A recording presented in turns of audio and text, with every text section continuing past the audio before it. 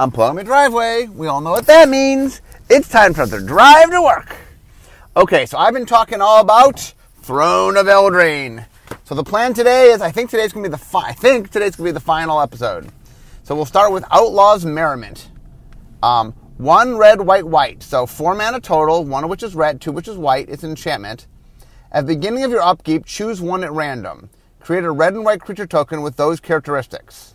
Either you're making a 3/1 human warrior with trample and haste, or a 2/1 human cleric with lifelink and haste.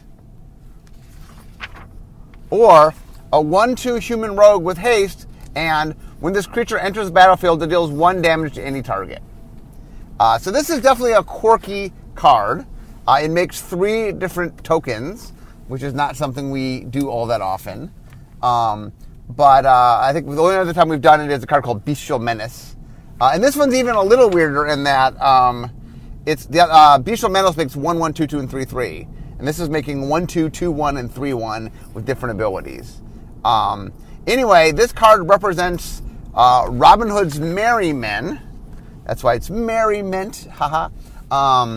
For a while, by the way, this had a name change, and my note was that I don't think you're going to get Merry Men without a little bit of help. And so the note was probably the word merry needed to be in the title. But they came up with the idea of merriment, which I thought was pretty cool. So I thought that definitely was pretty neat. Anyway, this is a quirky enchantment. I like it. It is definitely it is a very, like, the idea that you produce it, and not only produce it, but randomly, is not something we do all that often. So I kind of like it. I think it's cool. It definitely makes you sort of have to deal with things, and that you don't always quite know what you're getting, and so every turn you get a surprise. But I don't know. I like it. I think it's kind of cool. Okay, 1 second. Hold on. Let me navigate through some traffic here. Safety first. Okay, and the next one we get is Queen of Ice. So Queen of Ice costs 2 and a blue, so 3 mana total, 1 of which is blue. She's a 2/3 human noble wizard. She's a creature. Whenever Queen of Ice deals combat damage to a creature, tap that creature. It doesn't untap to its controller's next untap step. And then she's an adventure card. So the adventure is Rage of Winter, 1 and a blue, sorcery, adventure. Tap target creature, it doesn't untap during its controller's next untap step. Okay, so this is what we call the freeze ability, and it makes sense because she is the Queen of Ice. So probably the story is best known from Frozen, the Disney film, but actually it goes back, the Ice Princess, or Ice Queen? Snow Queen. I think it was called the Snow Queen originally, is actually from Hans Christian Andersen, the same person that originally did The Little Mermaid. So this actually is a fairy tale from the same era of the source material. And we knew we wanted to do one, and it seemed pretty clear when we made her that she needed to freeze things. That made a lot of sense. And like I said, there's an ability in blue. The first version of her was just a creature, and then I think when they were making adventure cards, the idea that the spell could be to freeze something, and then the creature freezes things as it interacts with them, we thought was kind of cool. And then I assume once she got that ability, they made her a 2/3 so she'd survive, some number of attacks and stuff. But anyway, that's for the Queen of Ice. I think in our playtest, what was that? We had what do we call her? We had some cutesy name. I'm blinking on her cutesy name. We had a cutesy name in playtest. But anyway, that is the Ice Queen. Okay, Questing Beast. 2 green, so 4 mana total, 2 of which is green. It's a 4/4 legendary beast. It's a creature. Vigilance, Death Touch, Haste. Questing Beast can't be blocked by creatures with power 2 or less. Combat damage that will be dealt by creatures you control can't be prevented. And whenever Questing Beast deals combat damage to an opponent, it deals that much damage to target planeswalker that player controls. So let's walk through this. Okay, so Vigilance, Death Touch, and Haste, all green abilities. Green is secondary, I think in all of them. But anyway, they're all abilities that green can do. Questing Beast can be blocked by creatures with power 2 or less, so we call Daunt. And green is primary in Daunt. Combat damage that would be dealt by creatures you control can't be prevented. So this is not normally in green. Normally this is in red. Red's the one that more often says you can't prevent damage. But this is by combat damage from creatures. Red usually puts it on spells. So, I mean, not something we do a lot in green, but I guess green can do that. Whenever Questing Beast deals combat damage to an opponent, it deals that much damage to target planeswalker that player controls. A little bit different. We have what we call a super trample, where even if you block it, it still does damage to the player. So this is a version of that, I guess. So anyway, Questing Beast is an actual creature from Arthurian legend. It's one of the ones that's not as well known. When I went around and asked people, but we thought it was cool. We liked the idea of a legendary beast. Anyway, so we ended up making it. But this is one of those kind of like the 100-handed one in Theros, where if you know it, this is pretty big if you know the story, but not as well known for people that sort of kind of know the story, but don't know it quite so well. Okay, next, Rankle, Master of Pranks, 2 black. He's a legendary creature. He's a 3/3 fairy rogue. He's got flying and he's got haste. One sec. Okay, whenever Rankle, Master of Pranks deals combat damage to a player, choose any number. So there's 3 different abilities you can choose from. One is each player discards a card. Second is each player loses 1 life and draws a card. And third is each player sacrifices a creature. So the idea with Rankle is chaos will consume, but you get to control what chaos you want. So whenever you do something, it's affecting everybody. So, if you make your opponent discard a card, you have to discard a card. If you make your opponent sacrifice a creature, you've got to sacrifice a creature. If you want to lose a life and draw a card, you got to let your opponent lose a life and draw a card. So whatever you do, you're letting everybody do. So Rankle, I think, is sort of a riff on Rumpelstiltskin. We had made a bunch of different versions of Rumpelstiltskin. And I think this card, my guess is that this card got designed not top-down from Rumpelstiltskin, but they were kind of making a cool fairy lord. And they realized, this could make sense as Rumpelstiltskin. And so I think this ended up being our Rumpelstiltskin. But like I said, we had a Rumpelstiltskin for a while that messed around with, turning straw into gold and wanting to take your baby. We messed around that space. And I think this card was designed just as a cool card unto itself. And then we realized that the flavor made some sense. We put it there. So... Okay, next is Return of Nature. So Return of Nature costs 1 and a green, instant, choose 1. Destroy target artifact, destroy target enchantment, exile target card from a graveyard. Okay, so this is kind of like, it's a naturalized variant. One of the things that's happened over time is, as we've been trying to get better at answers, we've been letting white have access to disenchant every once in a while. And since green is slightly better at this than white, we've been trying to say, okay, well, if we let green have disenchant, we can up it a little bit, and we can give green a little bit more for its naturalized. So the idea here in Return to Nature is, it's naturalized, but you get 1 extra option, 1 more mode. You can destroy an artifact, you can destroy an enchantment, or you can exile target card from a graveyard. And there's enough shenanigans going on that we like the idea. We felt it was not a bad idea to give green a little access to remove it. Normally black is primary in removing cards from graveyards. Green is secondary. White gets to do a little bit.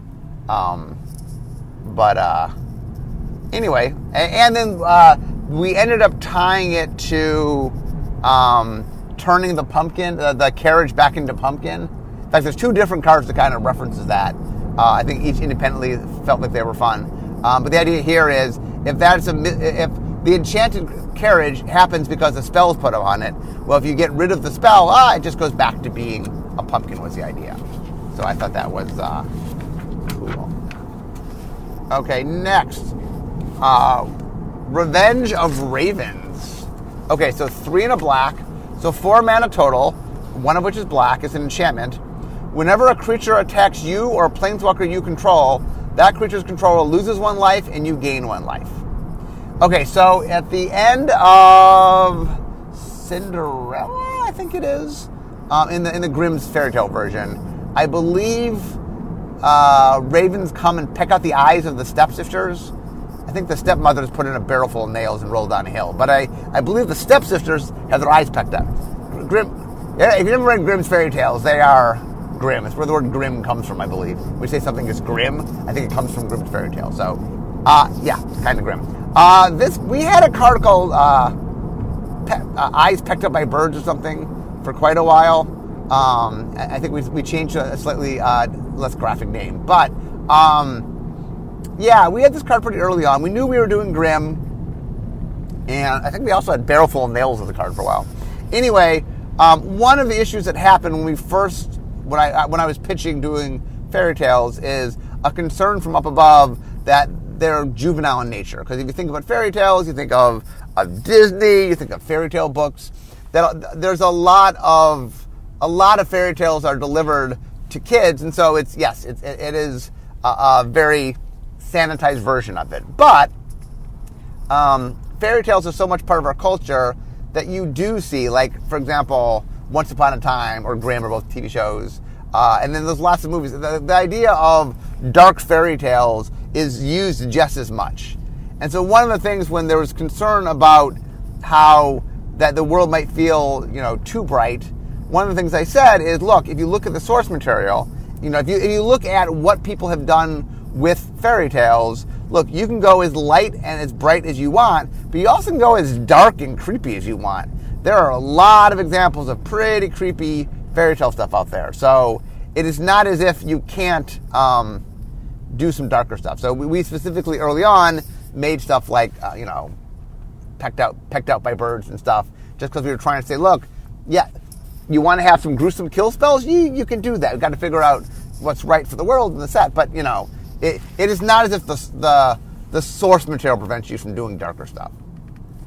Okay, next, Robber of the Rich. 1 in a red. It's a 2/2 human archer rogue, so it's a creature.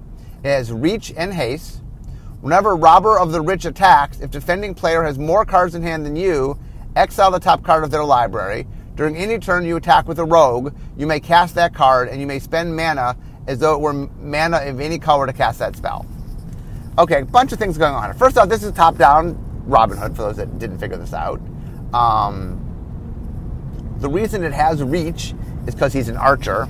And in the picture, while he's not shown, I don't think he's shown firing an arrow, you can see he's carrying not crossbow, he's carrying a bow.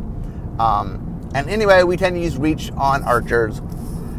Red is, by the way, secondary in reach. We don't do reach tons, so being secondary in reach is not a lot, but red is secondary in reach, so that's something red can do. I think it has haste to communicate the idea that he's fast. Robin Hood's quick with the bow. And the idea here is, how do you get Robin Hood? What do you do? And the idea is, well, I rob from the rich to give to the poor. In this case, the rich is you, who has more cards than me, and the poor is me, who has less cards. And the idea that's cool about this is, so he essentially does what we call impulsive draw, except if you're attacking with him, you can get it, and then that turn you can cast it. But it's not just that turn. Once he's stolen something, on any turn that you attack with a rogue, he's a rogue, by the way, you can do this, but not just him. And rather than just say card name, whenever you attack with card name, we open it up to say rogue. That way, now the deck can be, woven into a rogue-themed deck. We do that sometimes where we could do the narrow thing or do the slightly broader thing. And the slightly broader thing just opens the card up a little bit. So saying rogue just opened up the card a little bit, lets you play with other rogues. Just makes a little bit of rogue tribal where there wasn't any. And so I think that's kind of nice to do.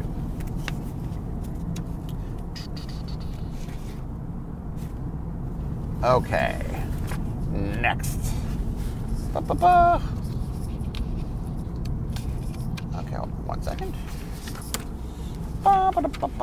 Okay, next is...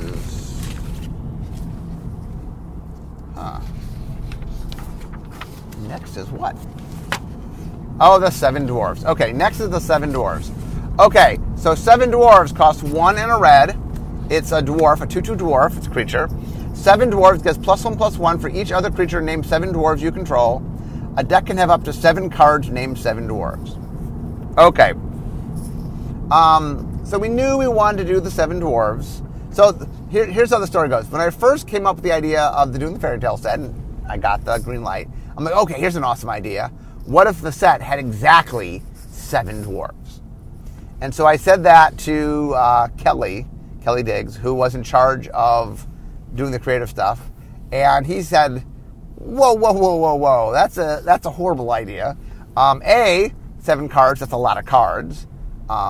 B, trying to maintain an exact number of creatures, that's just putting a weird constraint on it for very, like, yeah, it's a funny joke, but wow, there's a lot of time and energy that has to go into making that joke work. So instead of trying to do 7 different cards, none of which really refer to Snow White, how about we make 1 card that refers to the 7 dwarves?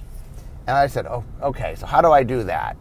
And I was really torn with it. How do you exactly? And then it dawned on me that if I wanted you to have 7 dwarves, rather than have 7 unique dwarves, what if the card let you have 7 dwarves? Well, how would you get 7 dwarves? And I toyed around with the idea that it made tokens, like it was a dwarf that enters with 6 other dwarves, you know.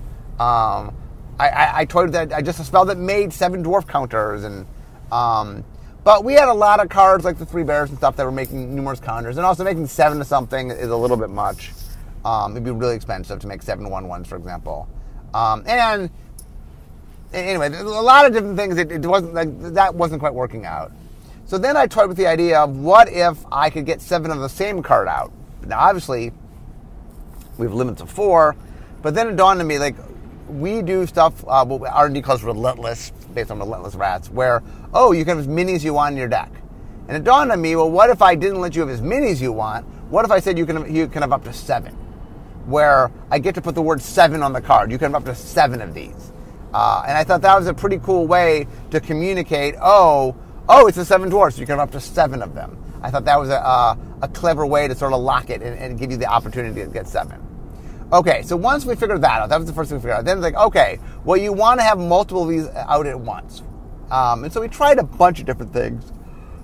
Mostly what we tried are cards in which it cared about the other 7 dwarves out. So the goal is to get all the 7 dwarves out. In the end, after trying lots of different things, we fell back to the granddaddy of this effect, Plague Rats. Now, I will note that Plague Rats doesn't technically have the Relentless ability. You can't play as many Plague Rats as you want. But when Richard Garfield made the game, made Alpha, made the original Magic, there was no deck limit. So Plague Rat was designed to be something you'd put a lot of in your deck.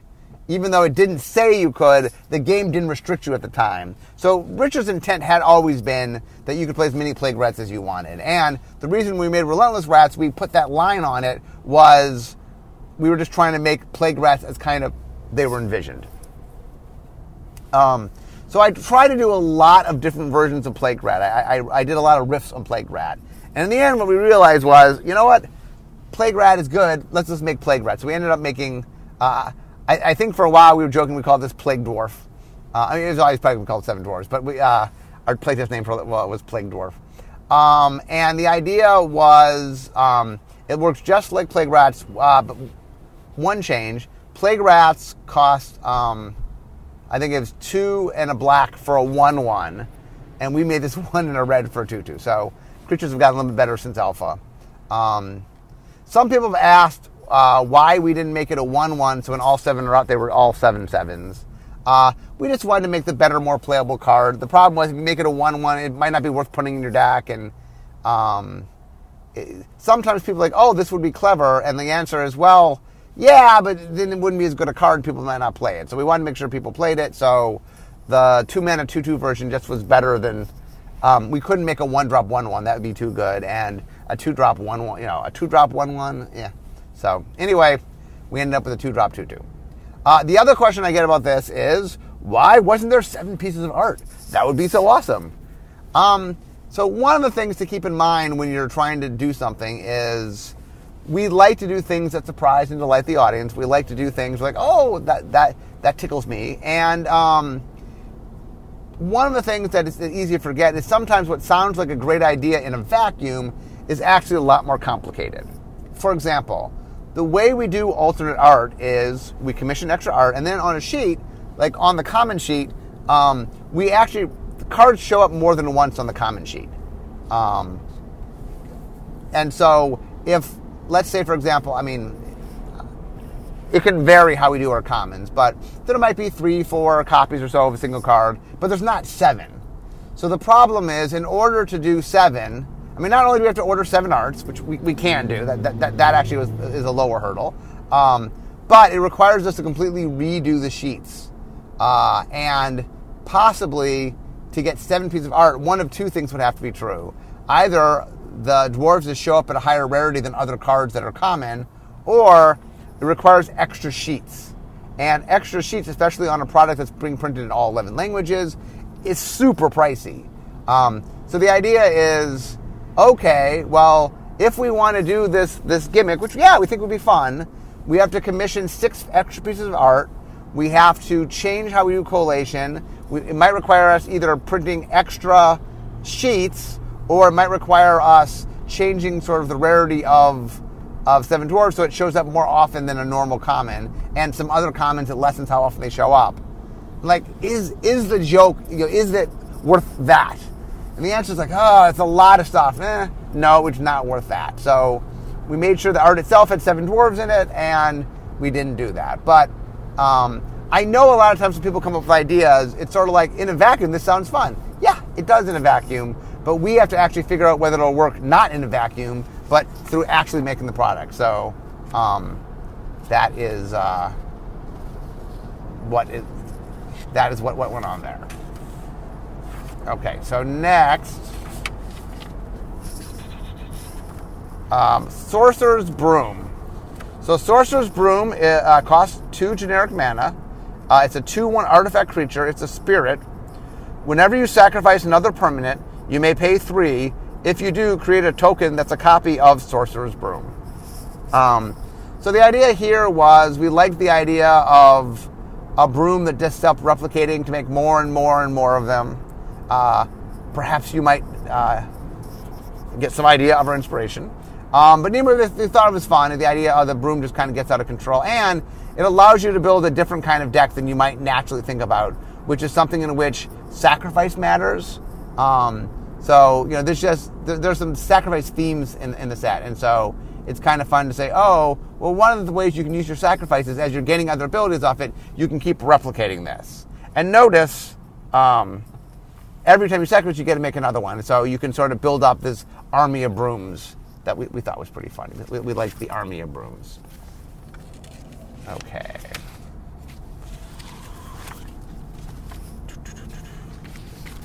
Okay, next. Spinning Wheel. Okay, Spinning Wheel costs 3 generic mana. It's an artifact. It is tap, add 1 mana of any color, or 5 and tap target creature.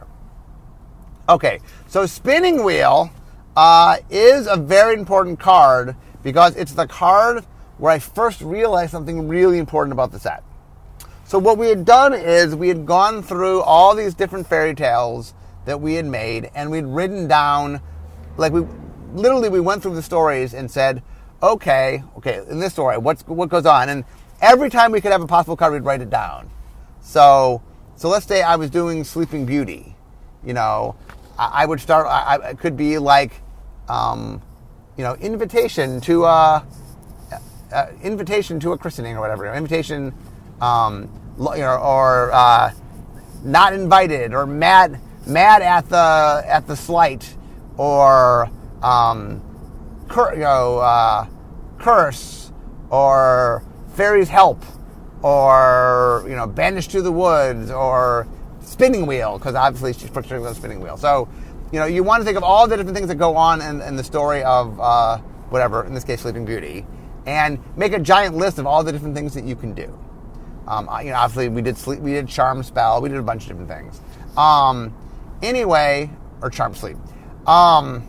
One of the items from Cinderella was the spinning wheel. And because, for those who know the story, she, on her 16th birthday, she pricks her finger on the spinning wheel, and it puts everybody it's supposed to kill her. Thanks to the help of one of the fairies, instead of it killing her, it'll put her in a deep sleep, as well as the rest of the kingdom into a deep sleep. So anyway, I wanted to do spinning wheel, but when I was making spinning wheel, it dawned on me like, oh wait, there's another spinning wheel. In Rumpelstiltskin, he spins straw into gold. And so he also uses a spinning wheel. And so I'm like, oh, what am I supposed to do here? Which spinning wheel am I making? And I'm making the Sleeping Beauty spinning wheel that puts you to sleep, or the Rumpelstiltskin spinning wheel that makes gold. And then I decided, it made me realize, oh, let's do both. I mean, for the first time I realized the overlap between fairy tales. Like, oh, that's interesting. Yeah, fairy tales do reuse a lot of the same components. So what I decided was, well, let's make one that does both. So there's two abilities. So the first ability originally was you tapped it to make a gold counter, and a gold counter could be exchanged for any color mana. We've done gold counters before. So the idea is it literally makes gold, or you can tap a creature with it. I think it used to cost less to tap the creature. I think the early version cost like 2 or 3 to tap a creature. Or you can tap it to get gold. When they ended up making food counters, they decided to get rid of gold counters, and so gold went away, and so this turned into mana production. Once again, the whole reason gold, in Magic's term, mana is sort of the money you spend to cast spells. So whenever we want money references, we tend to use mana. So okay, well, if we're not going to do gold, let's just produce mana. You know, it's producing stuff that you can cast your spells with. That was always the intent.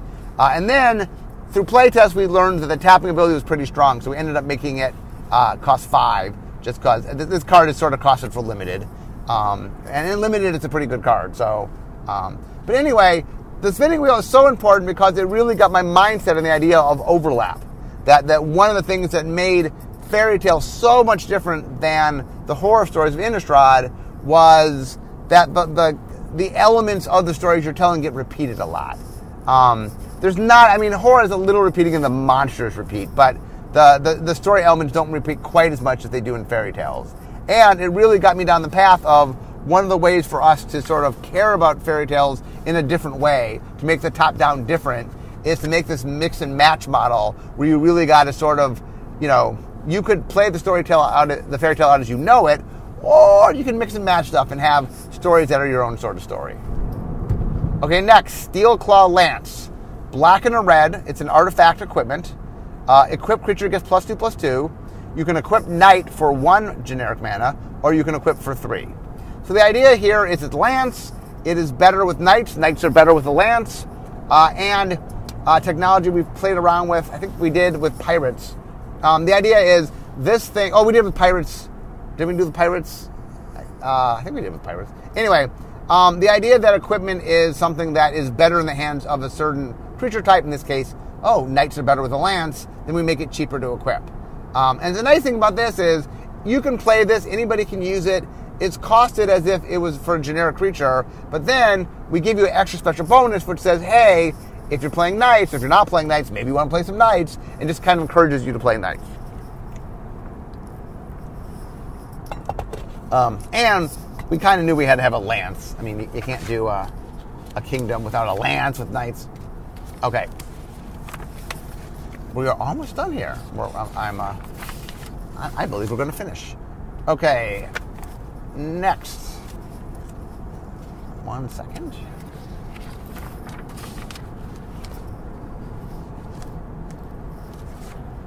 Next is Tempting Witch.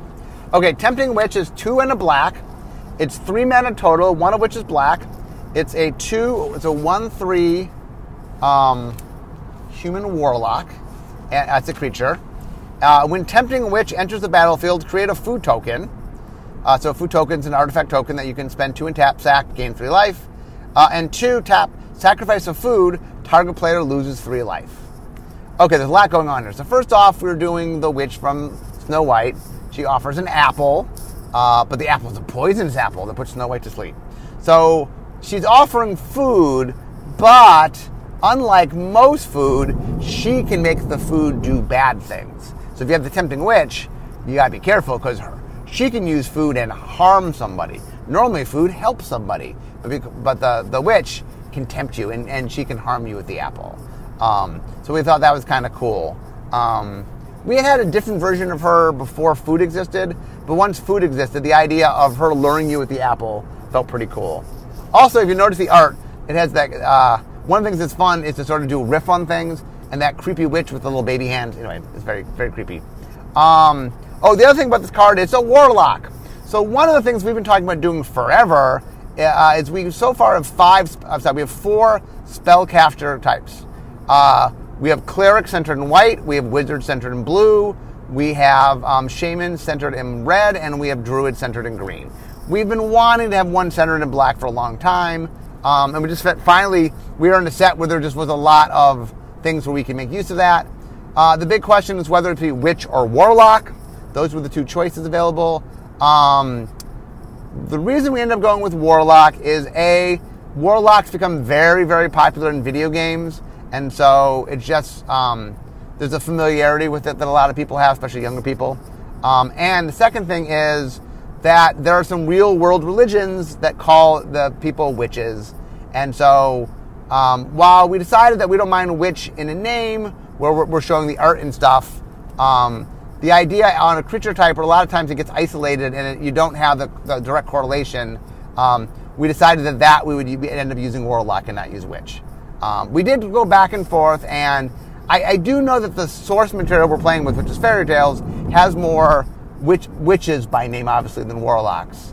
But we just decided that we needed to make the right decision overall and not necessarily for this set in a vacuum. That's why. I think if there weren't other factors going on, and like I said, there were other factors. But anyway, we introduced it. You will see us using it more.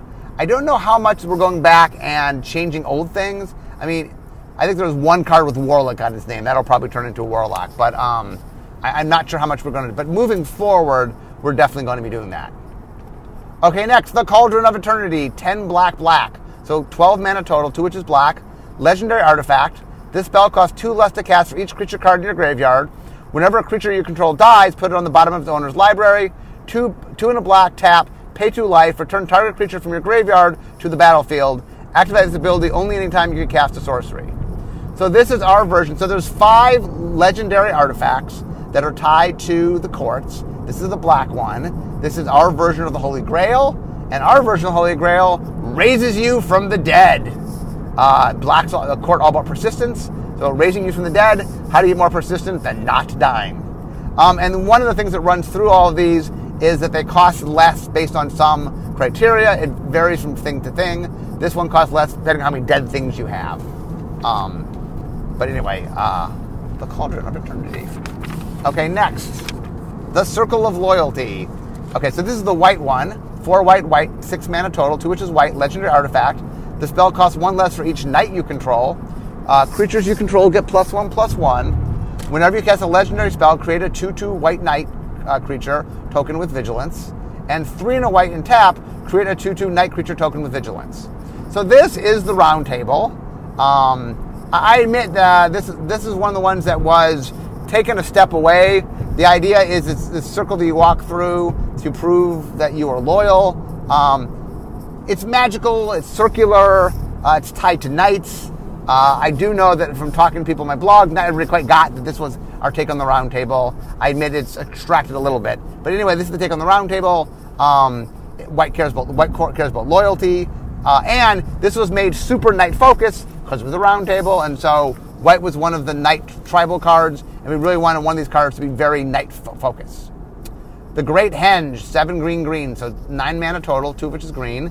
This is the green court. Legendary artifact. The spell costs X less to cast, where X is the greatest power among creatures you control. Tap, add green, you gain 2 life. And whenever a non-token creature enters the battlefield under your control, put a +1/+1 counter on it and draw a card. Okay, so the Henge is the green court. They care about strength. So this is all about caring about how big a creature you have. It gets cheaper based on how big your creatures are. And then it lets you cast things, and it lets you make creatures extra big when they come into play. And it also helps you draw cards. Okay, the Magic Mirror. This is the blue court. 6 blue. So 9 mana total, 3 which is blue, legendary artifact. The spell costs 1 less to cast for each instant and sorcery card in your graveyard. You have no maximum hand size. At the beginning of your upkeep, put a knowledge counter on the Magic Mirror, then draw a card for each knowledge counter on the Magic Mirror. So the Magic Mirror is in the blue court. Blue court is all about knowledge. knowledge is very much tied. Card drawing is a big part of that. And so the idea with Magic Mirror is I just learn more. The longer the Magic Mirror is around, the more I have it. We were looking at magical items. Magic Mirror is a pretty big one from Fairy Tales. It's all about learning things. It made a lot of sense in the Blue Court. We made our Magic Mirror humongous, but it is a pretty cool giant thing. Notice that the fifth of these was Embercleave, I already talked about. All the rest had the in it, and Embercleave did not. But those are the cycle. So the red one was Courage, and so it gets Excalibur, basically. There was a point in time where all these items, you went on quests. We had a mechanic called Quest for a while, where it would give you, it was an enchantment, it gave you 3 different things you had to do. As you did them, you would mark them off with counters, and then when you did all 3 of them, you could trade it in either for a spell effect that was on the card, or in the case of the legendary items, you could trade it in for the legendary item. And those were sort of elaborate tokens that couldn't go in your deck. The only way to get them was to do the quest to go get them. But when we got rid of quests, we liked how a lot of the artifacts work. So we ended up turning them into artifact tokens into actual artifacts, and then added in the thing to reduce their mana cost, because obviously they didn't have a mana cost when you got them on quests. The Royal Scions, 1 blue, red, legendary planeswalker, Will Rowan. So it's Will and Rowan. It's Will first because I think Will's in the left of the art. +1, draw a card, then discard a card. +1, target creature gets +2/+0 and gains first strike and trample until end of turn. -8, draw 4 cards when you do. The Royal Scions deals damage to any target equal to the number of cards in your hand. By the way, it was 3 mana total, loyalty 5. You got 5 loyalty when it comes out. And you got 2 pluses and 1 minus. So you can loot. That's a very blue effect. Although red also has rummage. You can make a creature get +2/+0, first strike, and trample to end of turn. That is leans a little more toward the red side of things. And then draw 4 cards when you do deal damage. That's combining blue and red, which is blue draws you the cards, red deals damage equal cards in your hand, but they're tied together because the more cards in your hand, the more damage it does. And so this is nice and balances sort of the blue and the redness of the card, since it's both Will and Rowan. People have been asking forever for us to do 2 planeswalkers on 1 card. We did contemplate it during the War of the Spark, when we were trying to get a lot of planeswalkers in the set, before we decided just to have so many planeswalkers in the set. Back when I thought we only get 8 planeswalkers, I'm like, oh, well, what if all of them were combinations? Then I have 16 characters. But when we ended up putting all the things into the set, we realized we didn't need to combine them. So since these guys share a spark, it seemed like the right place to do it. Okay, Trail of Crumbs, 1 and a green enchantment. When Trail of Crumbs enters the battlefield, create a food token. Whenever you sacrifice a food, you may pay 1. If you do, look at the top 2 cards of your library. You may reveal a permanent card from among them and put it in your hand. Put the rest on the bottom of your library in any order. The idea here is Hansel and Gretel puts the crumbs so they can find their way. We tied it to food because bread is crumbs. It also helps you find things like the gingerbread house, which is an item made of food.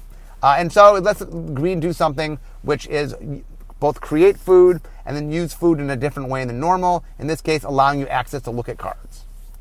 Trapped in the Tower, 1 and a white, enchantment aura. Enchant creature without flying. Enchanted creature can't attack or block, and its activated abilities can't be activated. So this is our arrest. We decided to do a Rapunzel reference here. So Rapunzel's trapped in a tower and can't go anywhere. So the way we arrest you is we put you in a tower.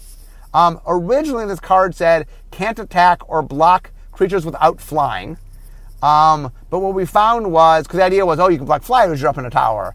But we found that people just forgot. People treated it like it was an arrest, that you couldn't do anything. And then all of a sudden you would attack with a flyer and, the creature blocked. You didn't expect it.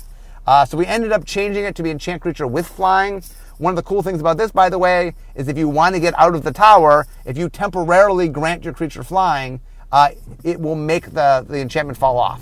So if someone's trapped in the tower and you can make them fly, they can fly out of the tower, and then they're out of the tower. Okay, True Love's Kiss. 2 white instant, so 4 mana total, 2 of which are white. Exile target artifact or enchantment, draw a card. Okay, so we knew we wanted True Love's Kiss. We knew True Love's Kiss needed to wake you from a sleep spell. We ended up making Claustrophobia into our sleep spell, so we knew that we needed to destroy an enchantment. That way it would wake you up from the sleep spell. But then we made Glass Casket, and Glass Casket ended up being an artifact and not an enchantment. But we also wanted to wake you up from, if Snow White's asleep, True Love's Kiss got to wake her up too. So we said, okay, we'll just make it artifact or enchantment. We'll just make it sort of a disenchant. I think it ended up being exile just to make it feel a little bit different. And then I think you gained life originally in the first version, but it wasn't quite, they wanted to make it a little bit better, so they ended up making it draw, made it a cantrip instead. Anyway, and we knew we wanted True Love's Kiss to really make sense. True Love's Kiss, the reason it's not in red, people always talk about how we say red's the color of emotion, and finally you showed something about passion. Why wasn't it red? The reason was it needed to wake you up from the charm sleep spell. That was an enchantment. Red specifically can't enjoy enchantments. So red just didn't let us need to do functionally what the card needed to do. And so sadly it couldn't be red. In a vacuum, yes, True Love's Kiss could clearly be red. Just we needed to mechanically do something that red could not mechanically do. So unfortunately, we weren't able to do that. Okay. Weapon Rack. So Weapon Rack is an artifact that costs 4 generic mana. Weapon Rack enters the battlefield with 3 +1/+1 counters. Tap, move a +1/+1 counter from Weapon Rack onto target creature. Activate this ability only when you can cast a sorcery. It's funny, a lot of people ask me if this was inspired by serrated arrows, because in a lot of ways this isn't a negative serrated arrows. And the interesting thing is it is, and it could have been, but it wasn't. I think we were trying to make +1/+1 counters matter in a couple different ways. And we just liked the idea. Oh, I know. We also were trying to make something that felt. We made a list of things that were very Arthurian, and the idea of having a whole bunch of weapons that you could distribute. Anyway, so we ended up without. I mean, obviously looking back, yes, it's a reverse serrated arrows. We only realized that after the fact, which is kind of funny. Which, I mean, that very well could have been inspiration, just ironically was not. Okay, so next. Wicked Guardian. So Wicked Guardian costs 3 and a black, 4/2 human noble. It's a creature. When Wicked Guardian enters the battlefield, you may have it deal 2 damage to another creature you control if you do draw a card. The original version of this in playtest was called Evil Stepmother. And originally it was like a shade that you could spend mana to give it +2/+2, but another creature you controlled got -2/-2. So the idea is it could get powerful, but at the cost of other creatures you had. I think that ended up being a little too good, and so they ended up making it a one-shot rather than repeatable. But anyway, I like the idea this card really benefits off you having to harm other things. Wicked Wolf, 2 green. So 4 mana total, 2 which is green. It's a 3/3 wolf. It's a creature. When Wicked Wolf enters the battlefield, it fights up to 1 target creature you don't control. Sacrifice a food, put a +1 counter on Wicked Wolf. It gains indestructible till end of turn, tap it. So this also goes into the food deck. The Wicked Wolf, the Big Bad, this is the Big Bad Wolf. Big Bad Wolf likes food. He wanted to eat the pigs. He wanted to get Little Red Riding Hood and her basket of goodies, as well as eat Little Red Riding Hood and her grandmother. So anyway, he likes to eat. So the idea is food matters in the green-black deck. So this is a different way to care about food. Notice he doesn't generate food. He only uses food. I think he's one of the only cards that only uses food. He doesn't generate food. But anyway, the idea is he's a Big Bad Wolf. He can get bigger. And by eating, he eats the food and gets bigger. And he can fight. If you can put the damage on the stack for him to fight, then eat the food. So he's bigger at the time you're going to fight, and indestructible, of course. Originally, when I first made this card, he entered the battlefield. You exiled the creature with a power less than his power until he went away. So if you remember the Mechanical Color Pie article where I talked about green having the Banisher Priest effect, that was what I was thinking of. I really liked that on the wolf. I thought it was defendable of green doing secondary Banisher Priest. We had a big conversation in the Council of Colors. Not enough people agreed with me, so we ended up not doing that. But that is why I was so convinced we were going to make that card. I put that in the Mechanical Color Pie article. It ended up not coming to fruition. But for those wondering, when I said Banisher Priest was in the colors, yet it never showed up, that is why. How are we doing? I'm at work, but I'm going to finish real quick. Wishful Merfolk, 1 in a blue, 3/2 Merfolk, Defender. 1 in a blue, Wishful Merfolk loses Defender and becomes a human until end of turn.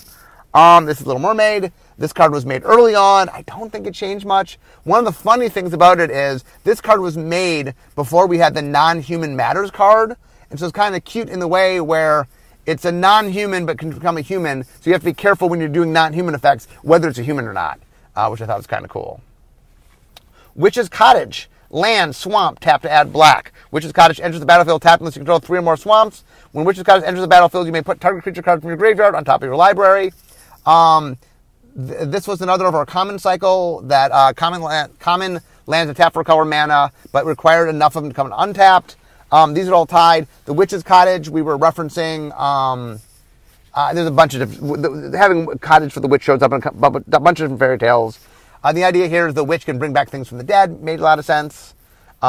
Witch's Oven, 1 artifact. Artifact costs 1 generic mana. Tap, sacrifice a creature, create a food token. If the sacrificed creature's toughness was 4 or greater, create 2 food tokens instead.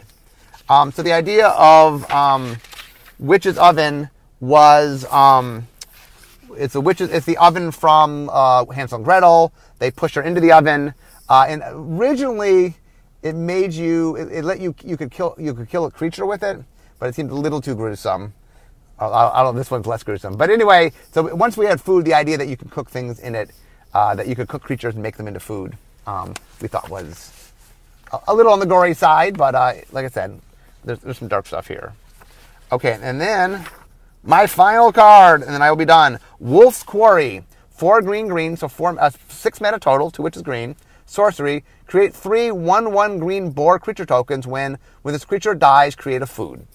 So the idea is we wanted to make the 3 little pigs. Pigs are boars in Magic, much like dogs or hounds. And once the 3 bears, we went around a lot because we wanted to make 3 bears, we wanted to make 3 Billy Goats Gruff, we wanted to make 3 pigs. In the end, we ended up putting the bears on Flax Intruder, and then this allowed us to do this one separately. And then we made the goats be you give your opponent. So we shifted them up a little bit. In the end, like the clean version, then made it makes 3 little pigs. And then we added the food thing that when they die, you get food out of them. So the idea is, you get little 1/1s, but little 1/1s that you get to trade in to become food. And that made them feel a little bit different. The other thing is because we don't have talking animals, we couldn't really play up anything about the pigs that had giving them, like, in our version of the story, the wolf just chases them because the wolf wants to eat them. There's no building houses or anything. So anyway, we like the idea of having 3 little pigs, referencing 3 little pigs, without referencing kind of the pigs talking part of the story since we didn't have talking animals. Whew! Okay, guys. Well, in 4 podcasts, that is all the Throne of Eldraine stories. I hope you guys enjoyed these podcasts. It was fun. I had a lot of fun making the set, a lot of fun talking about the set. So hope you guys enjoyed as much as I did. But I'm now at work. So we all know what that means. It means it's the end of my drive to work. So instead of talking magic, it's time for me to be making magic. I'll see you guys next time. Bye-bye.